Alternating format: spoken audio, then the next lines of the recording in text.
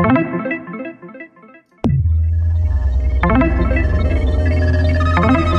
got the code. It's going to launch. It's a Unix system. I know this.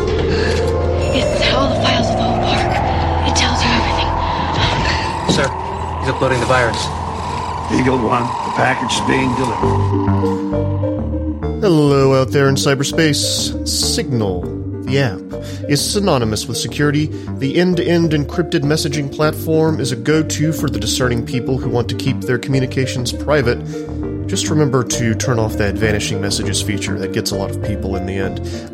But its CEO is stepping down. Moxie Marlinspike is out, and WhatsApp's Brian Acton is in. With us today on Cyber to sort all this out is Motherboard staff writer Joseph Cox. The shakeup is the subject of his new piece at Motherboard. WhatsApp co-founder is the new acting CEO of Signal. I'm Matthew Galt, and this is Cyber. How are you doing today, JC? Hey, I'm all good. Yourself? I'm doing all right. Getting back into the swing of things. This is our first live Cyber. I'm excited to be here on camera again doing this. And for once, the software didn't fight me today, and I was very happy and pleased with that.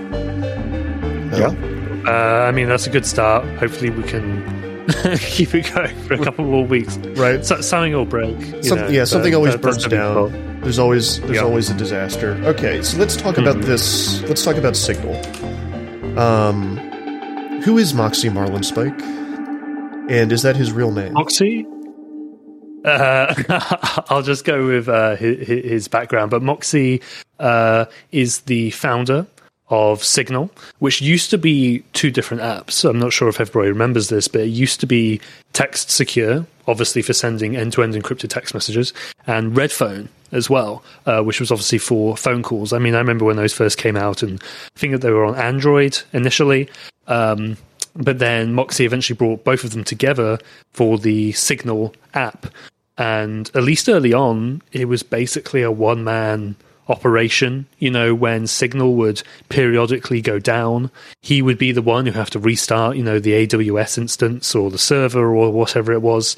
But since then, he has led the app into, a much wider spanning organization.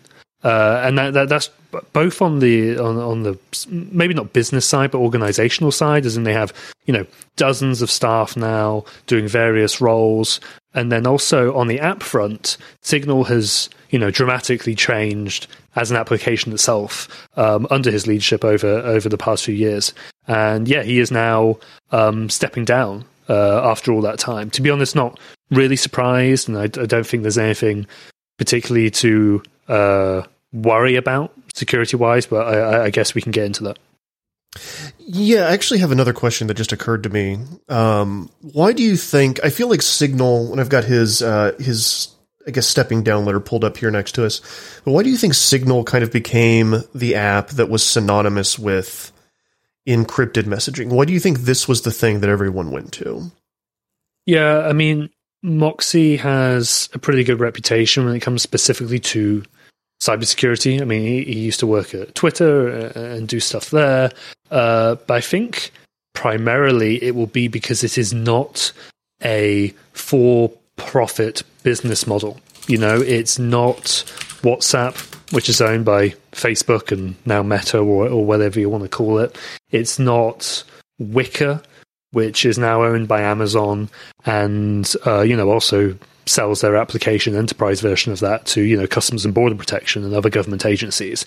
And similar, it's not Wire either, which also sells like an enterprise product. It's always been this free app that you can just download with some of the ethos and worldview and ideology of, activism met with technology. Essentially, it does sit in a not unique, but in a space that is slightly different from its more direct competitors, if you want to frame it like that. And I think that resonates with people both for security reasons. There might not be a profit mechanism to start harvesting data or whatever, but then also just from an ideological point of view as well. They know generally speaking, where Moxie may be coming from, and the app as well itself. User Dcast777 is in here chatting with us, and he made a good point that I think is also part of this. Edward Snowden, right, was a big proponent of Signal, and then when people really started, I think between him and WikiLeaks, that's when really people started to. I think the general public started to wake up to, how bad the surveillance state was getting, and Snowden said a lot of good things about Signal back in the day, right? So yeah, and there are even quotes from Snowden on the Signal website I seem to remember back in the day and that sort of thing. You have to remember that when the Edward Snowden revelations came out in around 2013, most people used PGP when it came to sending somewhat secure emails or messages and that sort of thing. I mean, that's what we had to learn at the time and before as well. And Signal comes along and it removes that pretty massive learning curve and barrier for entry. Even today, coming up on 10 years after the Snowden revelations, PGP remains a massive pain in the ass and nobody wants to use it. Anybody tells you they want to use it, they're lying. No, obviously I'm being facetious, but I don't want to use it. Signal comes along and it is one of the earlier examples of removing that friction. And of course, with everybody riled up and rightly concerned about the Snowden revelations themselves, here eventually is an alternative that you can use to, protect yourself against some of those surveillance programs if you wish to do so. All right, so how has this program changed in the last few years? It started out as two different apps, it kind of merged. What else has happened? I mean, when it started, it was very much text and then sending files and then video calls, very bare bones feature-wise. More recently now, in the past few years, you've started to have stickers, which is something, is very popular in the app Line, which is often used across Asia and Southeast Asia as well. That always has stickers. Telegram as well also has that sort of functionality. There's more stuff recently about being able to move your Signal messages over to a new device if you get a new phone or something like that. I always remember I've actually had to hold on to older devices because they have a bank of Signal messages that I actually require for work for some reason or another. So I've just had to hold on to that rather than transfer them over. That's now a feature that is somewhat in Signal. So there is a ton of usability stuff which has been introduced, as well as just more, I don't want to say gimmicky features because that kind of undermines it, but stuff that would bring it more in line with a much more consumer familiar app like WhatsApp or Line or something like that. The sort of features that if you got a family member or a non-technical friend onto Signal, they would be like, oh, I kind of get this UI and I understand these features and I actually want to use this. That's been the real drive behind new Signal features in the past few years for sure. And potentially with some criticism there, if you're introducing a bunch of new stuff into a secure messaging app, as innocuous as stickers may seem, that is an attack surface. Being able to transfer files is also an attack surface. We haven't seen really any research into how those have been exploited or anything like that, and the people at Signal generally, of course, know what they're doing. But the fact is that is more additional code and additional places where attackers could potentially poke around to try to find something that could be interesting for them. All right, so who is Brian Acton, the new CEO? So Brian Acton is now the interim CEO of Signal as Moxie leaves over the coming month. And to be clear, he's not necessarily, the CEO for the entire rest of the company's existence. It's more the acting or the interim as they're looking for one to officially take Moxie's place. But Brian Acton is one of the co-founders of WhatsApp. And I think most crucially, he's of course one of the people who helped turn on end-to-end encryption for WhatsApp, the largest end-to-end encrypted chat platform on the planet. Came with his partial leadership, and that actually uses the Signal protocol. So there was a relationship there already when it came to Signal and Moxie and Brian Acton. Brian Acton actually left WhatsApp eventually. and it was acquired by Facebook, as everybody knows. And Brian eventually helped formulate the non-profit Signal Foundation, I think it's called, which is the non-profit organization that basically maintains, I guess, administrates, and importantly funds Signal. And he started that with, I think, a 50 million donation or loan. It depends how you read it. And that is how Signal functions now. It functions with a non-profit organization that relies on people giving it money. So Brian is very much at the head of that, and now he's at the head of the app itself, really. What's your take on him as the CEO? Are you worried at all? Because especially with all these new features coming in, it certainly seems like maybe Signal is becoming more like WhatsApp. Another one of our users pointed out that perhaps we need two versions of Signal, one that is just secure comms and another that's got all the bells and whistles. It's funny because you can actually go and take a fork of Signal right now. I think there is another application. I can't remember the name off the top of my head. It's not particularly popular or anything, but it is basically Signal, which is open source code, right? Basically Signal, and they've made it so you can sign up with a username rather than a phone number, which is actually a very requested feature of Signal users, and I would personally love to have that feature as well. So you could go do that if you wanted, or you could go make your own Signal or something like that.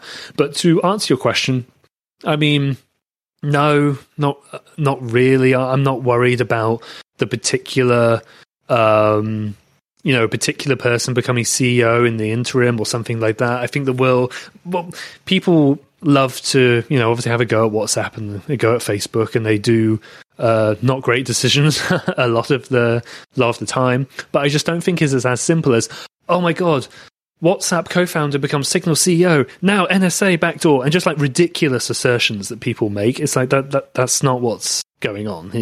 Brian Acton cares, I think, a lot more about privacy, clearly, because he just put $50 million up for it, right? I'm not particularly worried about that. What I am worried about potentially, and I'm sure we'll get into this in a bit, is some of the other features that will come in to Signal or have come into Signal, and I'm not entirely clear where Brian Acton's stance is on those specific features. It will really come down to Signal's decisions around specific features in the future, which determines what is going to happen with this app, for better or for worse. But I don't think that means it's one person. You know what I mean? It was one person with Moxie when it first started, but the fact of the matter is that Signal is a pretty large organization now. Well, let's get into that then a little bit, because I think this is very funny, and I think it's very interesting, especially given some of what Moxie's been posting online in the past week before he stepped down. Wired, I think, broke the story last week, which you mentioned in your piece, that Signal now has a feature for transferring cryptocurrency between users. Like, how does that work, and what's the deal there? Yeah, so Signal announced a beta of this program, I think last spring, and just in the UK, I think, if I'm remembering that correctly. And the idea was that beyond just being able to send end-to-end encrypted messages, files, video calls, images, whatever, which is clearly a messaging context, right? They were going to introduce the ability to send, again, end-to-end encrypted and secure and private and whatever, wealth, essentially, through a cryptocurrency called MobileCoin, which is, a normal cryptocurrency that is just particularly designed for speed and privacy to be used, obviously, on mobile devices. So that was, yes, going out in that beta last spring, and as Andy Greenberg from Wired spotted and reported, that's actually rolled out worldwide now. And if you go into the Signal app right now and you go have a conversation with someone, if you press the plus symbol at the bottom where you would usually attach a file or a photo or something like that, and you swipe it to the right, or you go to the rest of the menu, there will be a payment option. And I did not see that until I read the article. I was like, oh, holy shit, okay, Signal now has payments, which is interesting. It's a massive pain in the ass to get MobileCoin. It is not as simple as just saying, let's do payments. You have to go buy Bitcoin, then you have to go convert that Bitcoin into MobileCoin, then you have to link your wallet, blah, blah, blah. So it's not going to radically change everybody's payments overnight. But apparently, I think it was the lead of MobileCoin told Greenberg at Wired that it has seen a significant increase in the use of it. This is potentially really problematic, basically.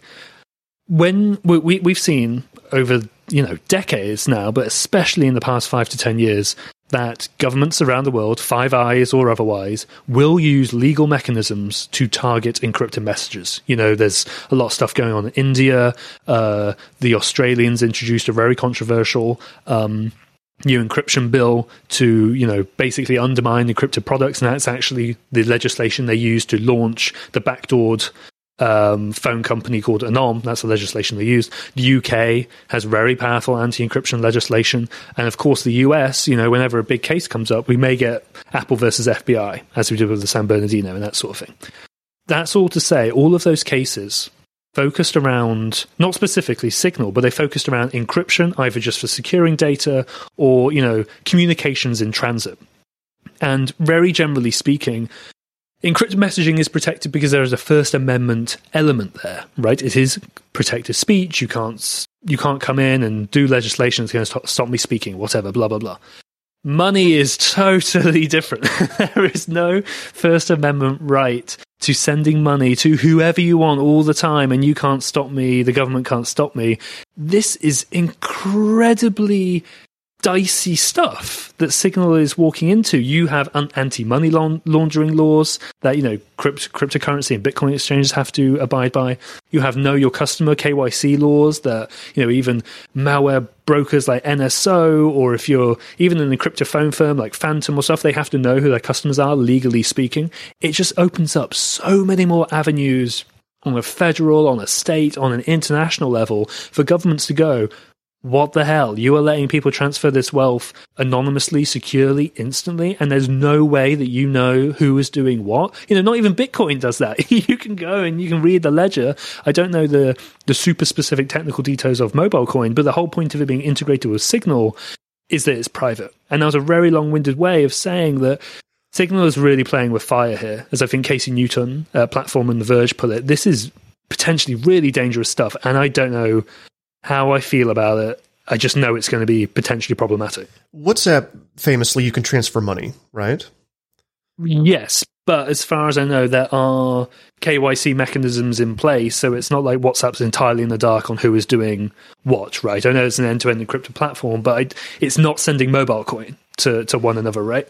And of course, you can send money, over Venmo or something like that. I mean, maybe Venmo is a bad example because their privacy is absolute garbage, but the point being, you can do these transfers of wealth very quickly, and that's not the issue. Is that if governments and law enforcement agencies feel they need to, they can go to Venmo and they can find out who did what, you know what I mean?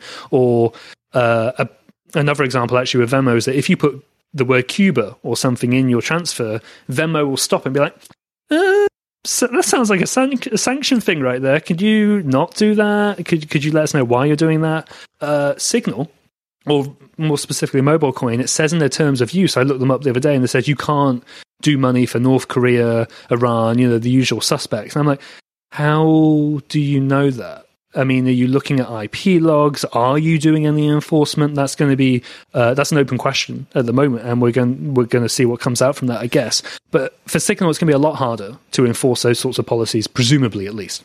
Yeah, it's funny. You start messing with the money, and that's when the government's perk up. And I've long thought that about the crypto space, that once the U.S. federal government kind of wakes up and realizes what kind of power is being messed with here, things might change. But I kind of want to use this to segue into something else I thought was very interesting. So 3 days before he publishes his step-down letter, Moxie Marlinspike on his personal blog, on January 7th here, my first impressions of Web3, a famously crypto-connected thing. He kind of starts off saying, I thought of myself as a cryptographer. That's when I hear crypto. That's what I think of. And then he kind of talks about his experiments with Web3 and how he found them. Have you read this? Yes. Yeah, I won't go into super detail about it, but he basically makes one very good point, which is Jason Kebler, our editor-in-chief, he pretty eloquently described what Web3 was recently on the previous episode of Cyber. Web 1 being, very basic websites, Web 2 being we're all social and we're on platforms or whatever, and Web 3 being more decentralized and more participatory. That's a very big generalization. That's the promise, right? That we're all going to be decentralized, but we're still going to have the benefits of Web 2. What Moxie sort of detailed in his blog post was that through making his own NFT, he did a little bit of a stunt that when you look at the NFT in a wallet, it looks like a poop emoji. When you look at it on OpenSea or somewhere else, it looks like something different. And OpenSea, which is the most popular NFT marketplace, essentially, actually removed his NFT. It wasn't just removed from OpenSea, it was no longer in his wallet, because it turned out that the wallet he was using, all it was doing was calling the OpenSea API to retrieve, basically, the NFT, right? So all of this talk of decentralization and all of this talk of we can do whatever we want and we can be independent, that sort of thing, this is a centralized service right here. Is the OpenSea marketplace. And that's just one example out of what Web3 may become if, as Moxie says, they don't sort of change that early on. Yes, it's early days. Web3 is just getting started. But if you don't sort of agree on those fundamental differences now, you could be 3-5 years down the road and OpenSea is like a Facebook that's inescapable when it comes to NFTs. Right, and then everyone will start talking about Web 4 and how we need to move away from these centralized platforms again. It's the same thing again. It's just the same cycle yes. and over again, hopefully with less ape JPEGs. But, We'll see. I thought this was all very fascinating. And it was also extremely interesting to me to kind of have the convergence of Signal being able to trade crypto and him kind of experimenting with Web3 and especially kind of shitting on NFTs in particular. I thought this was a really interesting read, really interesting context to all of this. And he also makes the point that it is still early days and there's a gold rush happening there and you can't stop it. But I'll ask people to remember their history. The people that got rich during the American gold rush were everyone that was selling shovels to people looking for gold, not the actual gold miners themselves. And I think kind of overall, that's what we're seeing in that space at the moment. But let's jump off of this and let's do a cipher. What do you say? Sure thing. All right.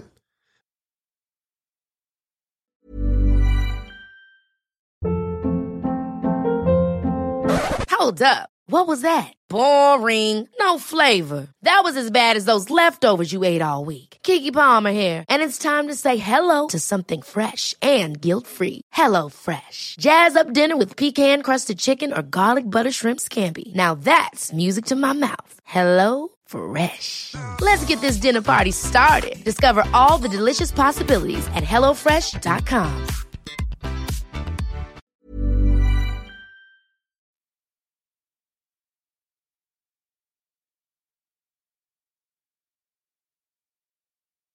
Welcome back, everyone. I am Matthew Gault, and this is Cypher. It's that part of cyber where we decipher the week's biggest tech stories. With me today is Motherboard staff writer Joseph Cox. Hi. All right, so the first one is really fun and interesting, and we've gotten quite a bit of traction out of it.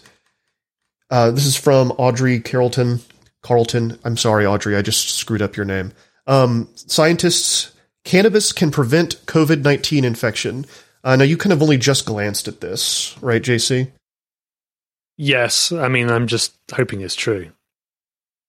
And I don't even want to know the science. Don't ruin it for me. I mean, yes, I have looked into the science as well, and I've actually read multiple different outlets. I went for the New York Post, and I read ours and stuff, but I understand that it's not as simple as the headline may suggest from some of the outlets, yeah. No, I mean, and that's always the case with this science news, but I think Audrey did a really great job of kind of drilling down into what's actually going on here. The basics are that, we think of, the COVID-19 molecule is this thing covered in these spikes, and that's how it infects you. Basically, there's some precursor chemicals inside hemp, inside cannabis plants that are an acid base, and that they're an acid before they become narcotic, before they get you high. And those three chemicals kind of will mold around the spike protein and will prevent, it looks like, you from getting COVID. And again, it's still extremely early days, but it's really interesting stuff, and it's led to a lot of really great memes, a lot of people sharing, I think the most popular one is like, my bong resin in my lungs is protecting me from COVID-19. That is not what's happening. And in fact, if you smoke it, it will turn it into the chemical that will not work to prevent COVID, apparently. But I think the other big interesting part of this story is that it again points to how cannabis regulation in America is stifling research. Because the scientist, when Audrey talked to him, very specifically said, one of the chemicals, the THCA, is the thing that gets turned into THC that gets you high when it combusts. You can't, there's so many restrictions and rules around what we can do on campus up in Oregon, on the federal level doing this research, that it's impossible to get enough to legally conduct the research and have it be published in a peer-reviewed journal, right? And it looks like this would be one of those things where at the end stage, if it actually is turned into a medicine, it would be like an oral application. You would take a pill, probably wouldn't get you high at all. But I just think it's fascinating, all the different things that we continue to see that cannabis can do for us. And I hope that our laws change more rapidly than they are even now. No? Yeah, absolutely. All right, let's jump on to one of the ones, another COVID-related story that you reported out this week. Why PS5 restock accounts are now tweeting COVID tests. What is a PS5 restock account, JC? Sure. So, as everybody may know, getting a PlayStation 5 or the new Xbox or, a fancy graphics card has been particularly difficult during the pandemic, right? Supply chain issues, all of that, sheer amount of demand. So you may have, as I did when I very luckily got my PS5 eventually after a long time trying, you may follow one of these Twitter accounts that will send out a push alert when there's stock at a certain place, right? And people have seen those. Now, what quite a few of them have started doing over the past week or two is that they have started doing push alerts for COVID tests. Getting a rapid COVID test in the United States at the moment can be really, really difficult. The finite number, massive queues, whenever they go online, like on Walmart or Amazon or somewhere like that, they get taken, they run out of stock and inventory near instantaneously, right? There's a very vibrant reseller market on Etsy and various other websites as well. So now, as mentioned, these Twitter accounts are saying, hey, there's stock at Walmart of some of these rapid tests. You can get them while you can. So I just spoke to 4 or 5 restock account administrators, and they explained why they were doing it. And they kind of all gave basically the same answer in various different personal ways, is that, they have a hell of a lot of followers. They have quite a large community because everybody wants to get a PS5 or something like that. So now they're trying to use it for something good, And that sounds all very nice and noble, but I did notice, not the ones who I name in the article, but just some other account, it did have an affiliate link on at least one of the COVID test postings. So, potentially they could be making money off this as well. One of the ones I spoke to did specifically say, look, we're not doing this for money. We're not making any money on it. It's just to get the good message out. But just interesting how the accounts are pivoting to that. And includes some very high-profile accounts as well. There's the Wario64 restock account, which tweets deals or whatever. I think the Washington Post interviewed them before. And then a couple of days before our article, it wasn't so much on the restock accounts, because we're more interested in the bots and that sort of thing. There are these apps you can get that you'll scroll through, and it'll basically tell you when Walmart has an item in stock or something like that, which is much more, I would say, consumer friendly, right? You don't have to follow the right account. You download some sort of shopping app and it does it for you. But they're doing the same sort of thing for COVID tests as well. I mean, it just shows the failure, obviously, of the infrastructure of the United States when people have to start using a Twitter PS5 restock account to get a COVID test. But, if it helps somebody get one, then that's something. Let me ask you this, because I think you and when we talk about COVID-19 testing and getting the tests, I think we hear a lot about what it's like in New York City, because that's where a lot of the media class lives, right? You and I think, have had slightly atypical and different experiences getting the rapid tests. Can you talk about, if you're comfortable sharing? I know that you were able to get some. I'm just kind of interested if you'll share that with us. Yeah. I'll keep it vague, but I'll just say, obviously, I'm English, based on my accent, and the National Health Service there has provided tests in some capacity to certain workers, and a family member was able to get that, and doesn't have an unlimited supply, but they have to test every few days pretty regularly for their job.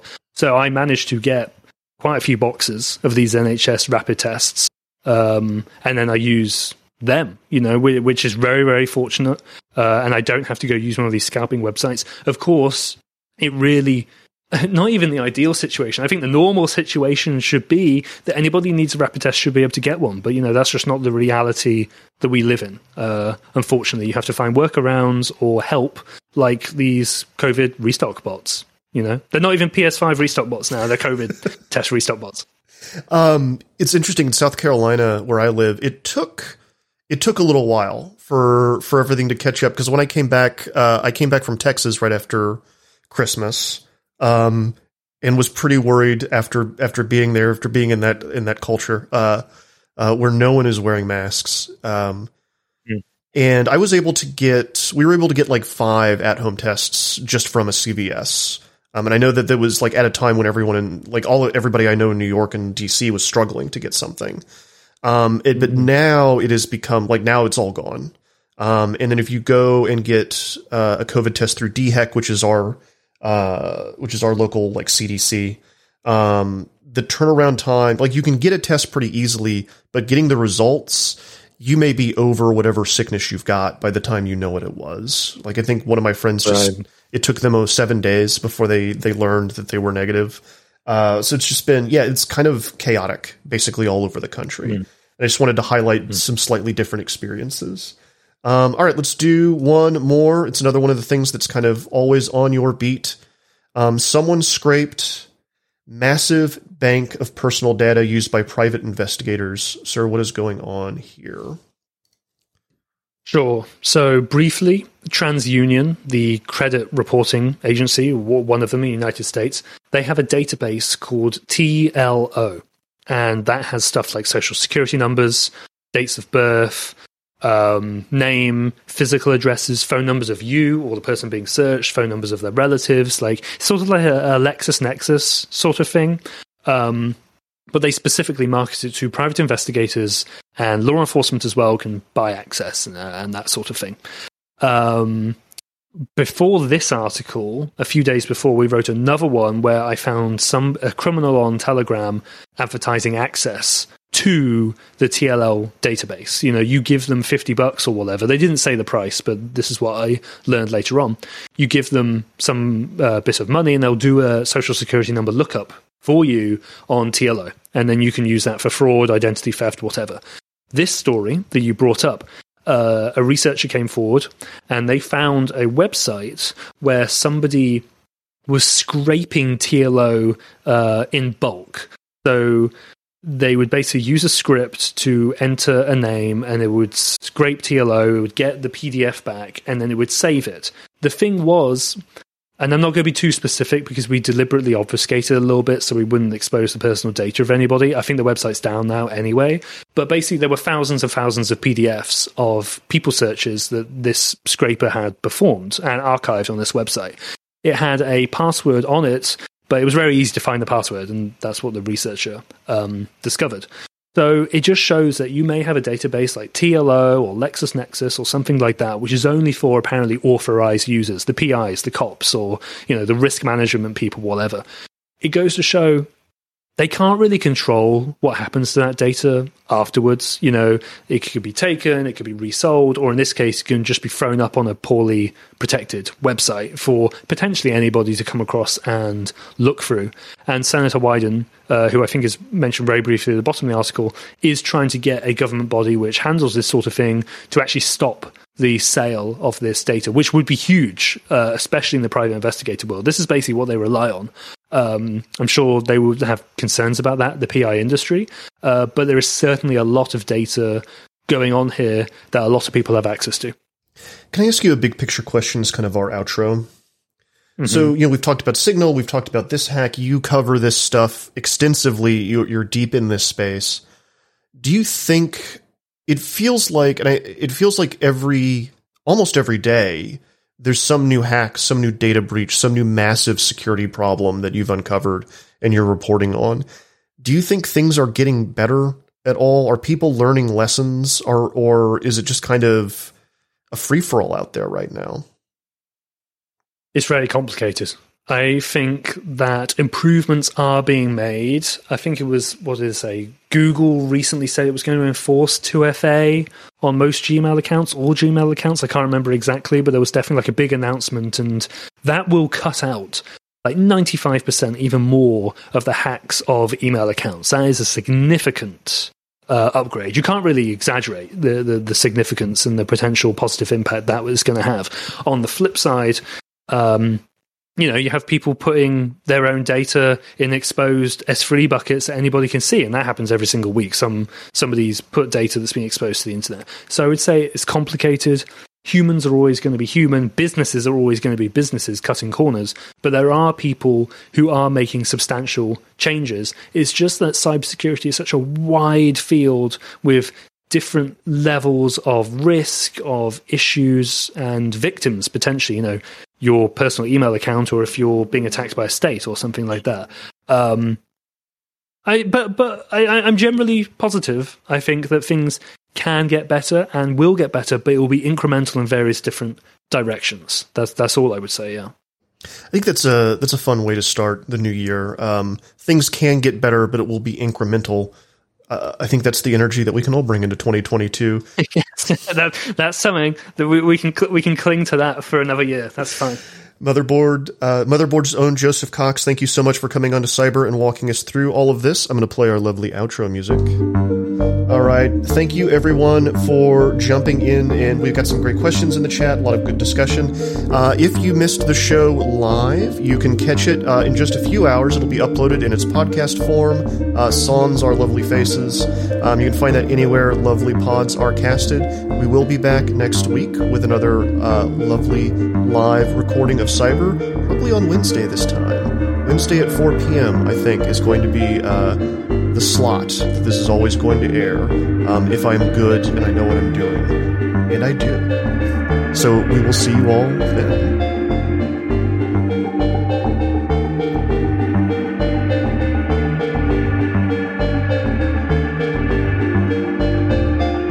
All right, we're out. Cool. Thank you. That was great. Ever catch yourself eating the same flavorless dinner 3 days in a row? Dreaming of something better? Well, HelloFresh is your guilt-free dream come true, baby. It's me, Keke Palmer. Let's wake up those taste buds with hot, juicy pecan-crusted chicken or garlic butter shrimp scampi. Hello Fresh. Stop dreaming of all the delicious possibilities and dig in at HelloFresh.com. Let's get this dinner party started.